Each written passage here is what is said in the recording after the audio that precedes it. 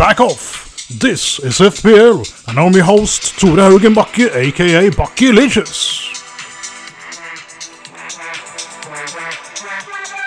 Boom, 87 points in a little double game week. It's not enough. It's actually a drop of 804 places.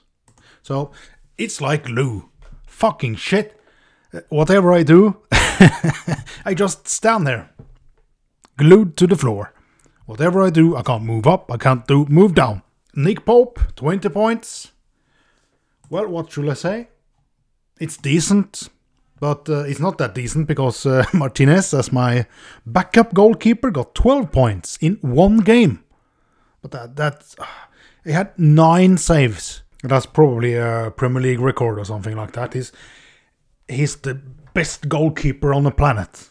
Anyway, Ben Mee, he got me 6 points. What should I say? I have the money, so I go with Ben Mee, who is the best choice. And what happens? He got the concussion, and he's out for the second game. And the cheap option, Matt Lowton, he scores a goal. It's like never scored a goal in his entire career, not even as a schoolboy. But oh no, when you get him for cheap on FPL, he scores a goal. The City defense, well, I had Diaz, he didn't play the first, but he played the second, 2 points. Stones, he played the first, but he didn't play the second, 6 points. Kufal, 6 points, that's okay, decent. Gundogan, 19, in one game, I should of course kept him. That's great. Salah, 7 is good. Fernandes, 9 is good. Grealish, 2, he should really do something. He doesn't do anything. He just looks good and doesn't score points. Ings, 8 points, good, and Bamford, 2. And of course, I messed up my benching order, so I got in Bamford with 2 points instead of Target, who really was my first pick. But that's 4 points. So, and now over to the next game week. I have done 2 transfers. Of course, a hit, because my initial plan was to sell Kufal and just get Dallas. But then I started to think a little bit. Because I really want Harry Kane for the double game week. But I never seen how I could get him in. But no, I've seen the light. I have downgraded Grealish and got in Rafinha. And I have downgraded Kufal and got in the man who is so hard to pronounce the name. I just call him Pascal. But of course it's Struijk. Just 3.9 million. So, and he will just play one game week for me, because that means that next game week I could downgrade Pope and upgrade Antonio to Harry Kane, and that means I could delay my wildcard. I could use the triple captain next week and using the wildcard later, and to try to attack everything and just mess up my team with just differentials and try with that. But yeah, I will line up like this, hopefully. Nick Pope in goal. I have Diaz in defense with Struijk, Ben Mee. In midfield I have Bruno Fernandes, Salah, Rafinha, Gundogan and Son. In attack it's Bamford and Danny Ings. And on my bench I got the god himself, Emi Martinez. Target as my first sub, Stones as my second, and Antonio as my third. But the captain, who to captain this week? It is, should I captain Rafinha, Bamford or Ings? Rafinha looks like a cool choice, but I don't know. I got a feeling for Ings, but right now it's on Patrick Bamford. But we will see tomorrow. And I will, of course, take a screenshot of it and post it on Twitter before the deadline.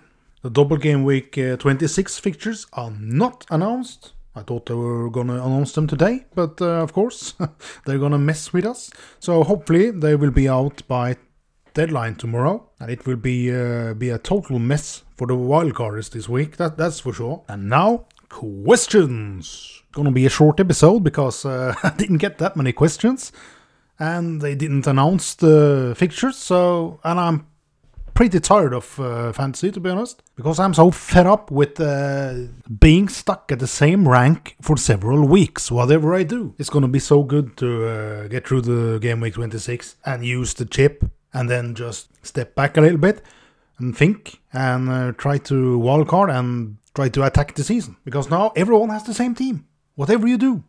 So it's just, if you captain Gundogan, you get a green arrow. If you captain Nick Pope, you get a grey arrow.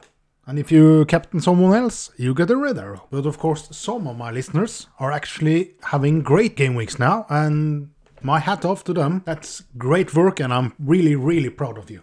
The first question this week is from one of my colleagues, Ole Kvam. Is it possible to go all season without Bruno and still reach top 10k? You did that last season with Salah, didn't you? Well, I had to look at my history from last season because I don't remember. And I actually got him in game week 25. And it seems like I had all of the big hitters at some point back then. So you have to look at it like this, because Bruno's ownership is quite high. If you buy him, you won't really rise that much. You will pretty much stand still in ranking. Going without him could make you rocket up the ranking, if and only if the player you have instead of Bruno delivers more points than Bruno. If Bruno fires and your player is shit, you will get a big red arrow. So, if you go Sterling, KDB, or even Aubameyang or Mané instead of Bruno, it can shoot you up the rankings. If you're happy with your rank now, I would go Bruno. But it's more fun to attack, isn't it? 60% owns him. And you got to 140k without Bruno. If you're happy, he can be your shield. But if you're gonna try to move up and have some fun, I would not buy him. I would rather attack and play the other premium diffs. I think that could really pay off. I'm stuck at the same rank for weeks. When I play my wildcard later this season, I'm gonna try to go against everyone and be ballsy. No point in safing it and ending up at 100, 200k. Better to try to attack and be top 10k, or fail and be 500k. So, to answer your question, it's a higher chance to get top 10k without him than it is to have him in your case. The second question is from the one and only Clickbait. Probably going to have to lose one of Salah or Bruno to get Kane and Son in, which I need to get through the blank game week. Who would you transfer out? We'll have 2 free transfers for game week 26, and we'll probably take a -4 if the double games look good. That's difficult, because Bruno is owned by 60%, and if he fires and you sell him, that's a red arrow, and you can say goodbye to your good rank. But for the rest of the season, I see quite an upside in Salah. He's more explosive, he has higher potential, Liverpool surely needs to fix things. They have easier fixtures than United, so I would drop Bruno and keep Salah. After the double, Bruno faces City, while Salah faces Fulham. So yeah, I will keep Salah. The last question is from Dipta Subra Gunnar. Wildcard team for bench boost in game week 26. Well, first of all, you need to wildcard this week, because you can't wildcard next week and then hit the bench boost button at the same time. It also depends on your team value and the fixtures that's gonna be announced tomorrow, or who knows, maybe next week. But I have tried to make up a wildcard team that could work in the bench boost. Goalkeepers. I have Emi Martinez and Alex McCarthy from Southampton.